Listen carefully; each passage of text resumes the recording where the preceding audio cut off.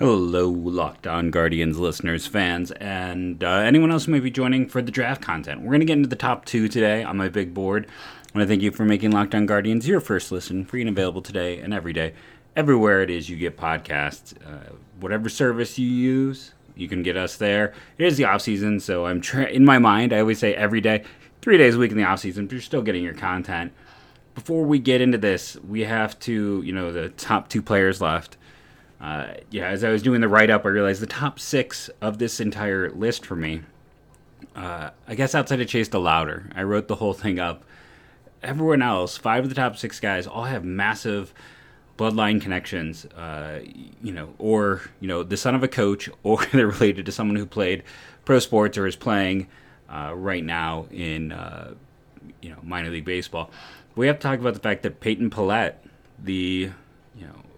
I have him, let's see, my 1, 2, 3, 4, 5, 6, 7, 8, 9th rated college player. By the way, he was 5th on Baseball Americas, if you want a comparison. And in general, just the top, I think almost universally, the top pitching prospect in this year's draft is announced. Will have Tommy John surgery and will miss the entire season.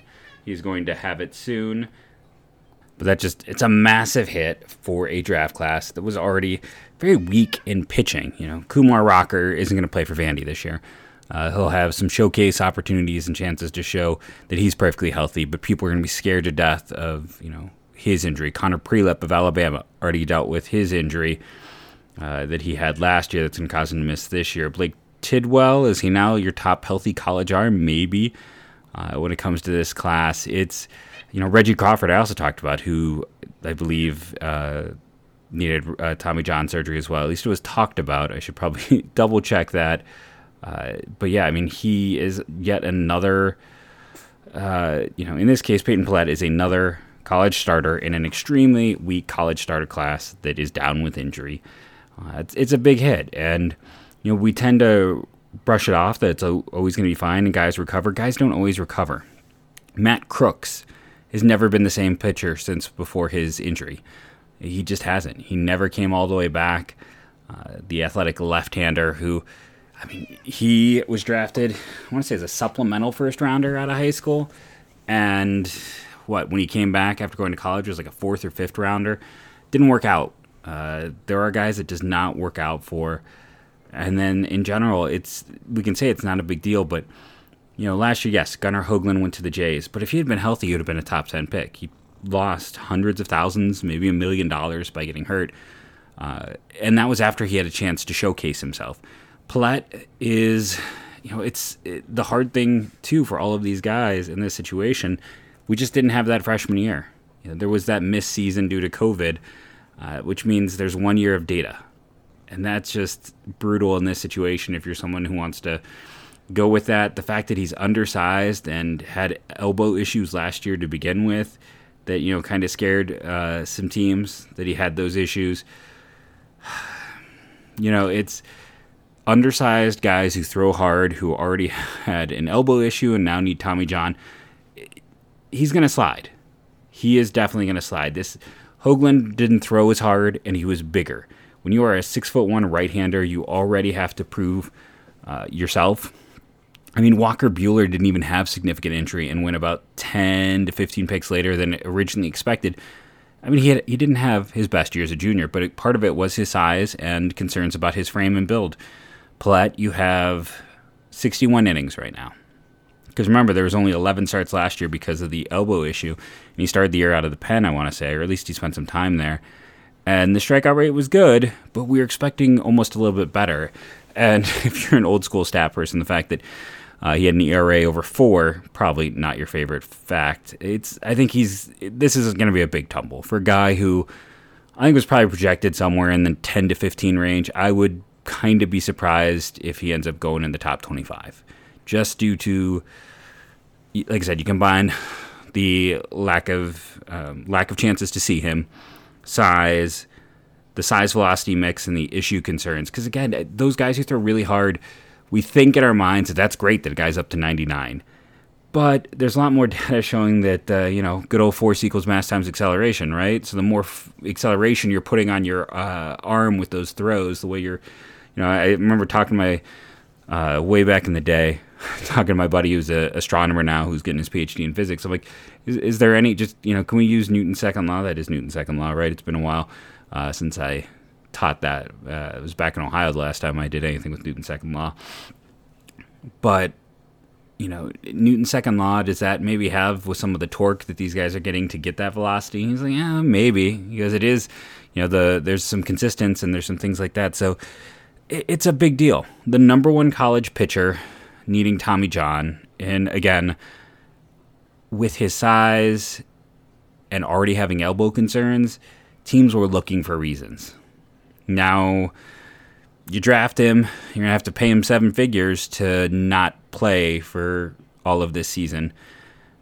To have missed now 2-3 years of development early on in his career. And again, the production was good, but not great in college. Yeah, he was my number one starter. He was. And he was MLB's, and he was Baseball America's. But the fact of the matter is that he's gonna slide. We are all expecting kind of, I think, a big thing from him this year. He was the spin rate king. He had an absolutely lethal combo there, and now it's a big loss. Again, last year's class was loaded with college pitching. This year's class is very weak, and the guy who's, I think, universally the top college pitcher in this class has now been sidelined. This gives some other guys some opportunities. Keep your eye on Bryce Hubart, who I already talked about from Florida State. Remember the long history of the strikeout leader in the Cape, doing quite well. But in all seriousness, when you go through these rankings that I've already talked about, we talked about Connor Prelip's injury. Blake Tidwell at Tennessee is still, he appears to be healthy last I checked. Hunter Barco, Hubart, who I talked about, and that's Landon Sims as he transitions to starter. It's a rough group. I mean, I could go further down. Like, if I look at just my pure list, like Bryce Osmond, who's on there less because of what he's done in college and more because he was like a potential first or second rounder as a high school kid. If you're curious, he was Oklahoma State. Going further down, Brandon Sport from Florida, another guy who went to Florida, didn't quite live up to the expectation. Adam Stone, Harvard, not your typical place. Spencer Jones, I still have listed as a left-handed pitcher. I liked him more as a pitcher than a first baseman when he was a high schooler, but I think he's only a first baseman now. Nate Savino, I haven't listed at Vandy here. I'm pretty sure he's at Virginia, and he is another guy who has not lived up to expectations. He was an early enroller, who I believe I had to the Indians in my way too early mock before he early enrolled. Carter Rustad at Missouri. Eric Adler's the next week Forest Arm. Devereaux Harrison, Long Beach State. Everyone loves List. Cade Horton, I got to see at Oklahoma if he's being a two-way guy or not. Trey Dombrowski at Monmouth was a stat guy from the Cape. Tyler Nesbitt. We got more Florida names in here. How about Noah Dean, Old Dominion? Some places you may not look. This is, like I said, this is just my initial list. Alex McFarland from Miami is another guy I'm kind of higher on, I feel like, than the field a little bit. But the point is, these are more like guys I'm talking about is, like, these aren't players, any of these guys I mentioned, that I was really, as I was putting this list together, the top 36, as it were, that I was really considering. These were not players in the 45 to 50 range. Like, maybe one or two, maybe would have snuck into the next few areas, but it's after those initial guys I've already talked about, there were not a lot of pitchers from the college group that I was really even considering for the top 50. It is a weak class. The top of it just got chopped off. We had to talk about it. We'll come back in the next segment, and you'll hear about the top 2. Time to find out why it is that I'm going to go against what may be consensus. I actually don't know, but it feels like consensus, and go with the college guys ahead of the prep talent in this class. Let's go over to one of my favorite sponsors. Let's see what's happening at BuiltBar.com. By the way, I did get another order. I'm making my way through, but it was impossible to pass on when they had that great deal on the mini builds. $10 a box, plus another 15% off. You can still get churros. Come on, people. I've talked about this. Churro Puff is a top 5 flavor to me. 140 calories, 17 grams of protein, 6 grams of sugar.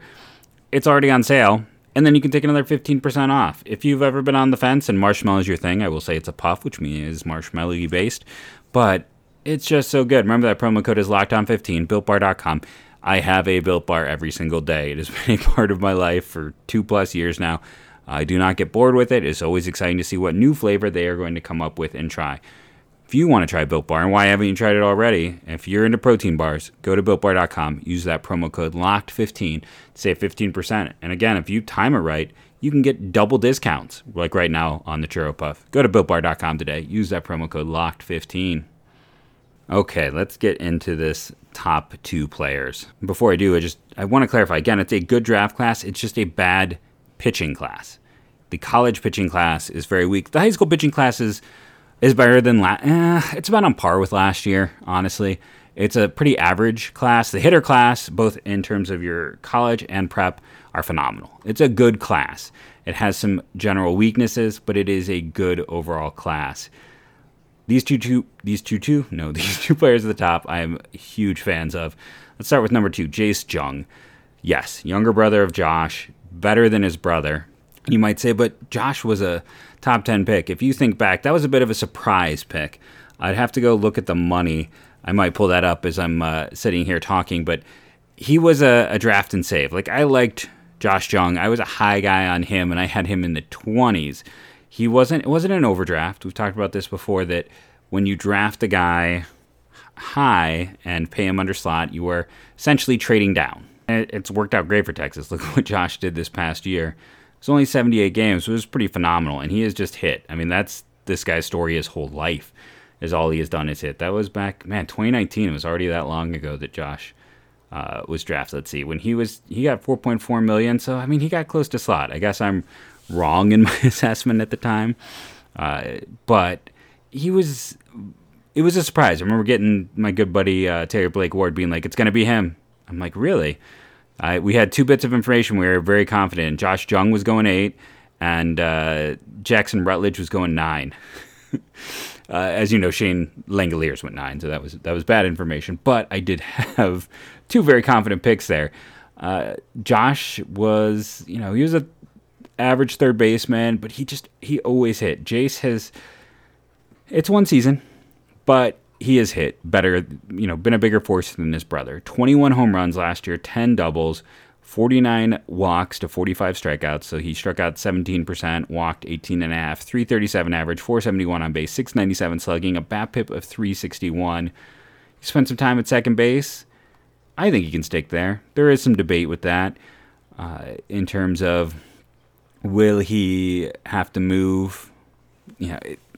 The arm probably isn't good enough for third. So if it's not second, it's like, is he left field? Is he first base? That's probably, I think, the biggest concern is likely position. There's some debate. Can he stick at second? He doesn't really have the arm for third. If he had to move the outfield, he's a left field only. Is he a first baseman? Would he be hit for enough to be? I think he'd hit for enough even as a first baseman. I trust in it. It is a non-traditional approach in terms of, when he goes up, it's not the prettiest stance. Let's put it that way. I can't remember which site I was reading. They called him aggressive. I don't think he's aggressive. I don't think that's a good description of him. Someone who walks more than they strike out, I don't view that as an overly aggressive approach. He's very smart in terms of the strike zone. He is a guy who does not get fooled. He's very good in pretty much all counts. Yeah, he'll strike out a decent amount, but 17% is not bad for a guy who had 21 home runs in college. So I'm not really concerned about that. I think he has, above average. I think he has plus on-base skills. Like I said, I'm moving away from the idea of hit tool and just going on-base skills. I think he has the ability to post above average to plus on-base numbers with clearly above average home runs, above average power. And if you put that all at second base, I mean, could he be, for instance, like Jason Kipnis in his prime? Like, those prime years were not long. Jason Kipnis had like 2 really good prime years, maybe 3. But could that be Jace Jung at kind of those peak? I think so. And that's why I have him here. It's, he was highly productive. I mean, anyone who hits over 20 home runs, that's a pretty big deal. That's a pretty solid amount in terms of production. If you're really feeling it, you could say plus hit, plus power. I said plus on base, plus power, essentially. So it's not like, I guess that's not really feeling it. But yeah, you put that at second base, you can put that at first base, you can put that in the outfield. That's a highly productive player. Add in how productive his brother's been, and then my own little anecdotal thing that I need to prove. But I feel like younger brothers tend to outperform older brothers We've seen the younger brother typically be the better brother over the past few years in Major League Baseball. Thinking about the Youngs, thinking about the Uptons, and the like. I'm sure there's other examples. You can prove me wrong at a later point in time. But yeah, I have Jace Jung number 2 here just because up the middle player, the high level of production. We talked about everyone in this top grouping has pretty solid bloodlines. There's just a lot of things you look at that makes him feel safe and you think that he's going to produce. And he certainly doesn't have the ceiling of any of those top 3 prep players I talked about.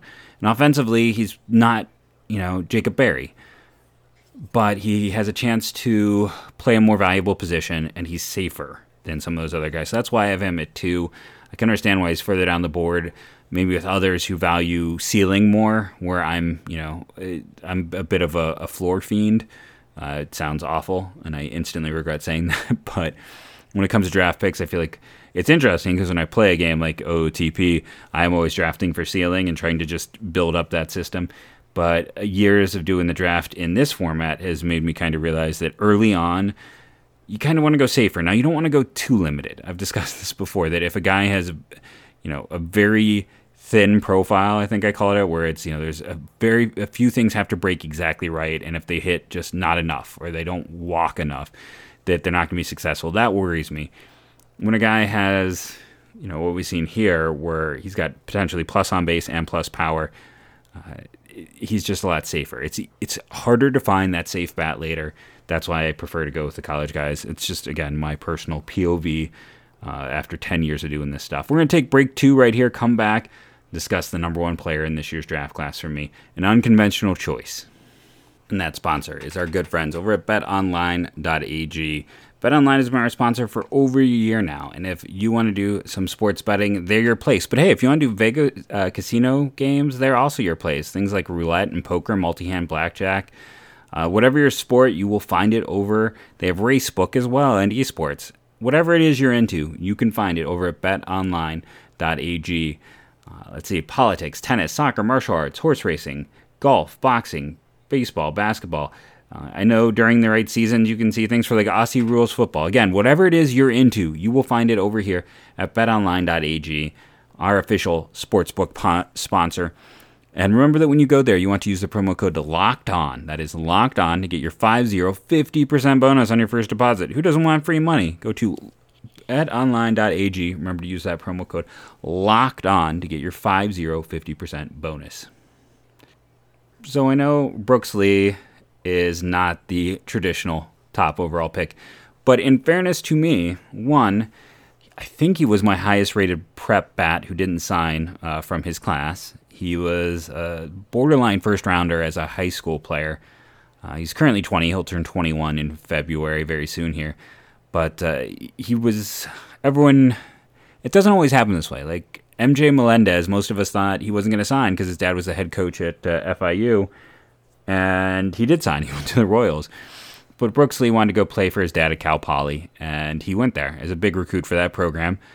And he mashed. He absolutely mashed. Now, a lot of people, he's a switch hitter, always a bonus. A lot of people assume he's going to move off short. I think there's a chance he could stick there. I'm not 100% sold that he has to move off that position. If he does, it's pretty easy to project him as a third baseman because of the strength of his arm. I wanted to see if I could pull up his old perfect game data, because a lot of that was also great. Like, he was a shortstop and a catcher. That gives you an idea of how strong his arm was. Boy, go look up his perfect game. Not to dig on him, but I mean, he looks, for a high school kid, he looks very young in that picture. And then, I just remember, like his barrel speed, 95th percentile in the class, impact momentum, 97th, max acceleration, 95th, exit velocity, 77th. For a guy who was more known for the intangibles, he actually had some pretty good physical skills. And again, I think he has a chance to stick it short. I know some people think no chance at all. Let's talk about production last year. He basically didn't get to play as a freshman because the Big West didn't get into he got 2 games his freshman year before COVID shut everything down. Last year as a full-time starter, 27 doubles, 10 home runs, a 342 batting average, 411 on base, 626 slugging, a BABIP of 371, walked 7%, struck out 13.6. Very, very high-level production. while playing shortstop for them. Again, one can make the argument he's playing in the Big West. But he plays like the typical coach's son who's been in and around and brought up in the game and just has like a sixth sense about it. He is the prototypical coach's son. We have, him and Robert Moore are the players representing those two. And if you're like, well, Moore's doing it at Arkansas, why are you higher on Lee? Lee just has, he's bigger, better physical tools. And then Lee's numbers this past year was a short time in the Cape, but, he only hit over 400 in that stretch with a 432 on base and hit 6 home runs as well during that time. So he was really good on the Cape. He was really good last year. Like I said, he was at least one of my 5 highest rated players who did not sign from his draft class. So I was already high on him when this whole process started. Again, the consensus knowledge is he's probably going to move off short. I think there's some Corey Seager here. Let's put it that way. Could he be Corey Seager light, maybe a little less power? I think that's not beyond the realm of possibility. I really like him. If there's a zero chance he is available when the Guardians pick. But with his ball to bat skills, he would be absolutely in their wheelhouse. He is that scrappy type of guy they love. Now, the difference between him and, probably natural comp for some people would maybe think, oh, there's some Ty Freeman here. And I see that. I think he has more power potential than Ty Freeman. I think that's the separator in terms of why he would be a higher rated prospect. But there is that ball to bat skill at an elite level. That is Brooks Lee. And, he's just higher for you because I think there's a chance he sticks it short. And the value of that position we know is oh so high.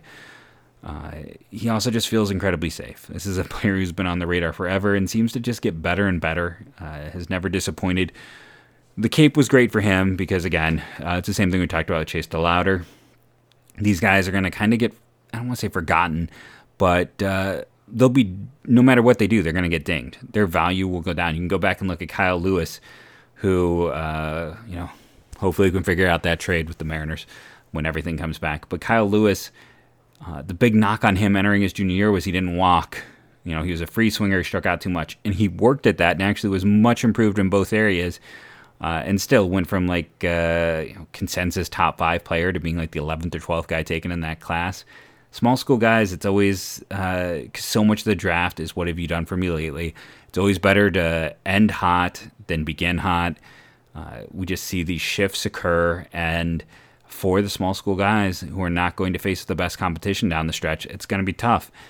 And I also kind of wonder about some of the hitters in this class in general. With the pitching being down, we're going to lose a lot of those premium matchups. It's not as interesting in terms of the Friday nights this year. It's just not. The top-end pitching isn't there to really make you tune in. So, yeah, I'm going to be curious. I'm going to be seeing how this all shakes out, of course, because I can't help myself. But Lee, can he stay one? It's going to be hard. Honestly, it's going to be. Especially some other guys go out and just put up phenomenal numbers. Brock Jones is one of those guys who I just feel like could end up flying up a board because, the football player, the production, the bigger conference than some of these other guys. He isn't a natural riser. Someone like Jacob Berry, who we talked about, where I think he's a first baseman, and that dropped him on my board some. But if he just absolutely mashes in the SEC, that's going to help him. And there's going to be an arm. There's going to be a hitter. There's going to be players who ascend that we aren't talking about right now. But that is my initial list. Let me know what you think. You can hit me up on Twitter. Let me know at JeffMLBDraft. We did a top 36, right? We got our first 36 names out there. I just, out of curiosity, I pulled up the MLB list as I was sitting here because I noticed I have a little bit of time left. So who is the highest rated player on the MLB list that I did not put on my list? And I think, no, I did put Brock Porter on mine. So I got to go down further. There we go. Andrew Dudkanich, right-handed pitcher from Indiana.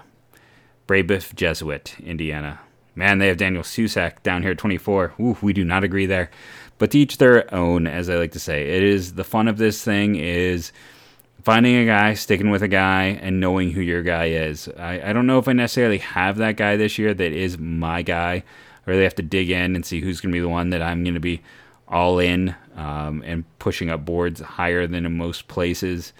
Jared McKenzie was a guy I was really looking into with Baylor. Didn't have quite enough of what I was looking for. Blanking on the pitcher from Gonzaga, I kind of want to spend some time looking into as well. If you are curious, in Ohio, I have not done my Ohio research because I don't live there anymore. Like, no knock on Ohio. I'm always curious to see. But just as I was quickly moving through this list, and I've been bemoaning the fact that the college baseball in Ohio is so much better last year than this year. The highest rated player I believe I saw from Ohio was Jacob Miller, a right-handed pitcher from Liberty, Ohio. I don't have much on him. Anything I would read would just be from someone else's bio. Louisville commit, so that is a good sign in terms of a pitcher. But I think that is, and Ohio. I was born and raised there. I don't know where Liberty Union is. So hit me up on my Twitter at JeffMLBDraft. Let me know where Liberty Union High School is. 6'2" right-hander, so a little undersized. I'm going to do some more research on him because I am intrigued with the Ohio guys. But now that I am in Wisconsin, I pay more attention to that because those are the guys I actually get a chance to see. And if I'm being honest, the Ohio baseball ranks have not paid off well in recent years, either in terms of the top-end guys going to school or the guys who have gotten drafted. We haven't had a success story in a while. I'm trying to think of the outfielder who the Cubs took. The Reds took an outfielder a few years ago, but he's still fresh, young, still some growth potential there. This class right now, the early feel is it's a bat class. With the Guardians last year taking 19 out of 21 picks being pitchers, can they do that this year? Everyone talks about the Angels drafting only pitching. The Guardians were almost as prolific as the Angels were. And what's interesting is we know that was the strength of that class. Last year's class was very deep in college pitching in particular. We'll have to, once the season gets going, we'll dig some more. We'll see who fits that Guardians approach of strikeout per 9 over 10, walk per 9 at 3 or lower, while also looking at those guys who performed in the Cape. If I specifically mentioned a guy who was really good in the Cape, like DeLauder and Lee recently, we have seen the Indians have put a lot... Guardians, there we go. There's at least my one per show. The Guardians have drafted, in the past few years, several guys who had down junior years, but played well in the Cape. They like to be like the Washington Nationals and look at the whole book of scouting, and sometimes they'll take a guy who's maybe a little bit down in terms of his value, where they believe in what they've seen and what that player's done previously. So that is the end of our draft content for now, but college baseball is on the horizon. It is going to be starting very soon, and I might bring back my old Scout and 24/7 article, the full count trends, and talk about who performed over the weekend. Let me know. The last comment over on the iTunes was that someone who loved the draft content. So if you're loving the draft content, let me know. I'll bring more of it. If you want other stuff, let me know. I'll start diving back in the history. I rely on the fans to help the show help me track where it's going to go. Again, I've been Jeff Ellis. This has been the Locked On Guardians podcast. Thank you for making Locked On Guardians your first listen. 3 days a week currently, but normally every day. And, go check out Locked On Prospects. I've been talking with Lindsay a bit over there. Seems like a good guy who took over for Arm.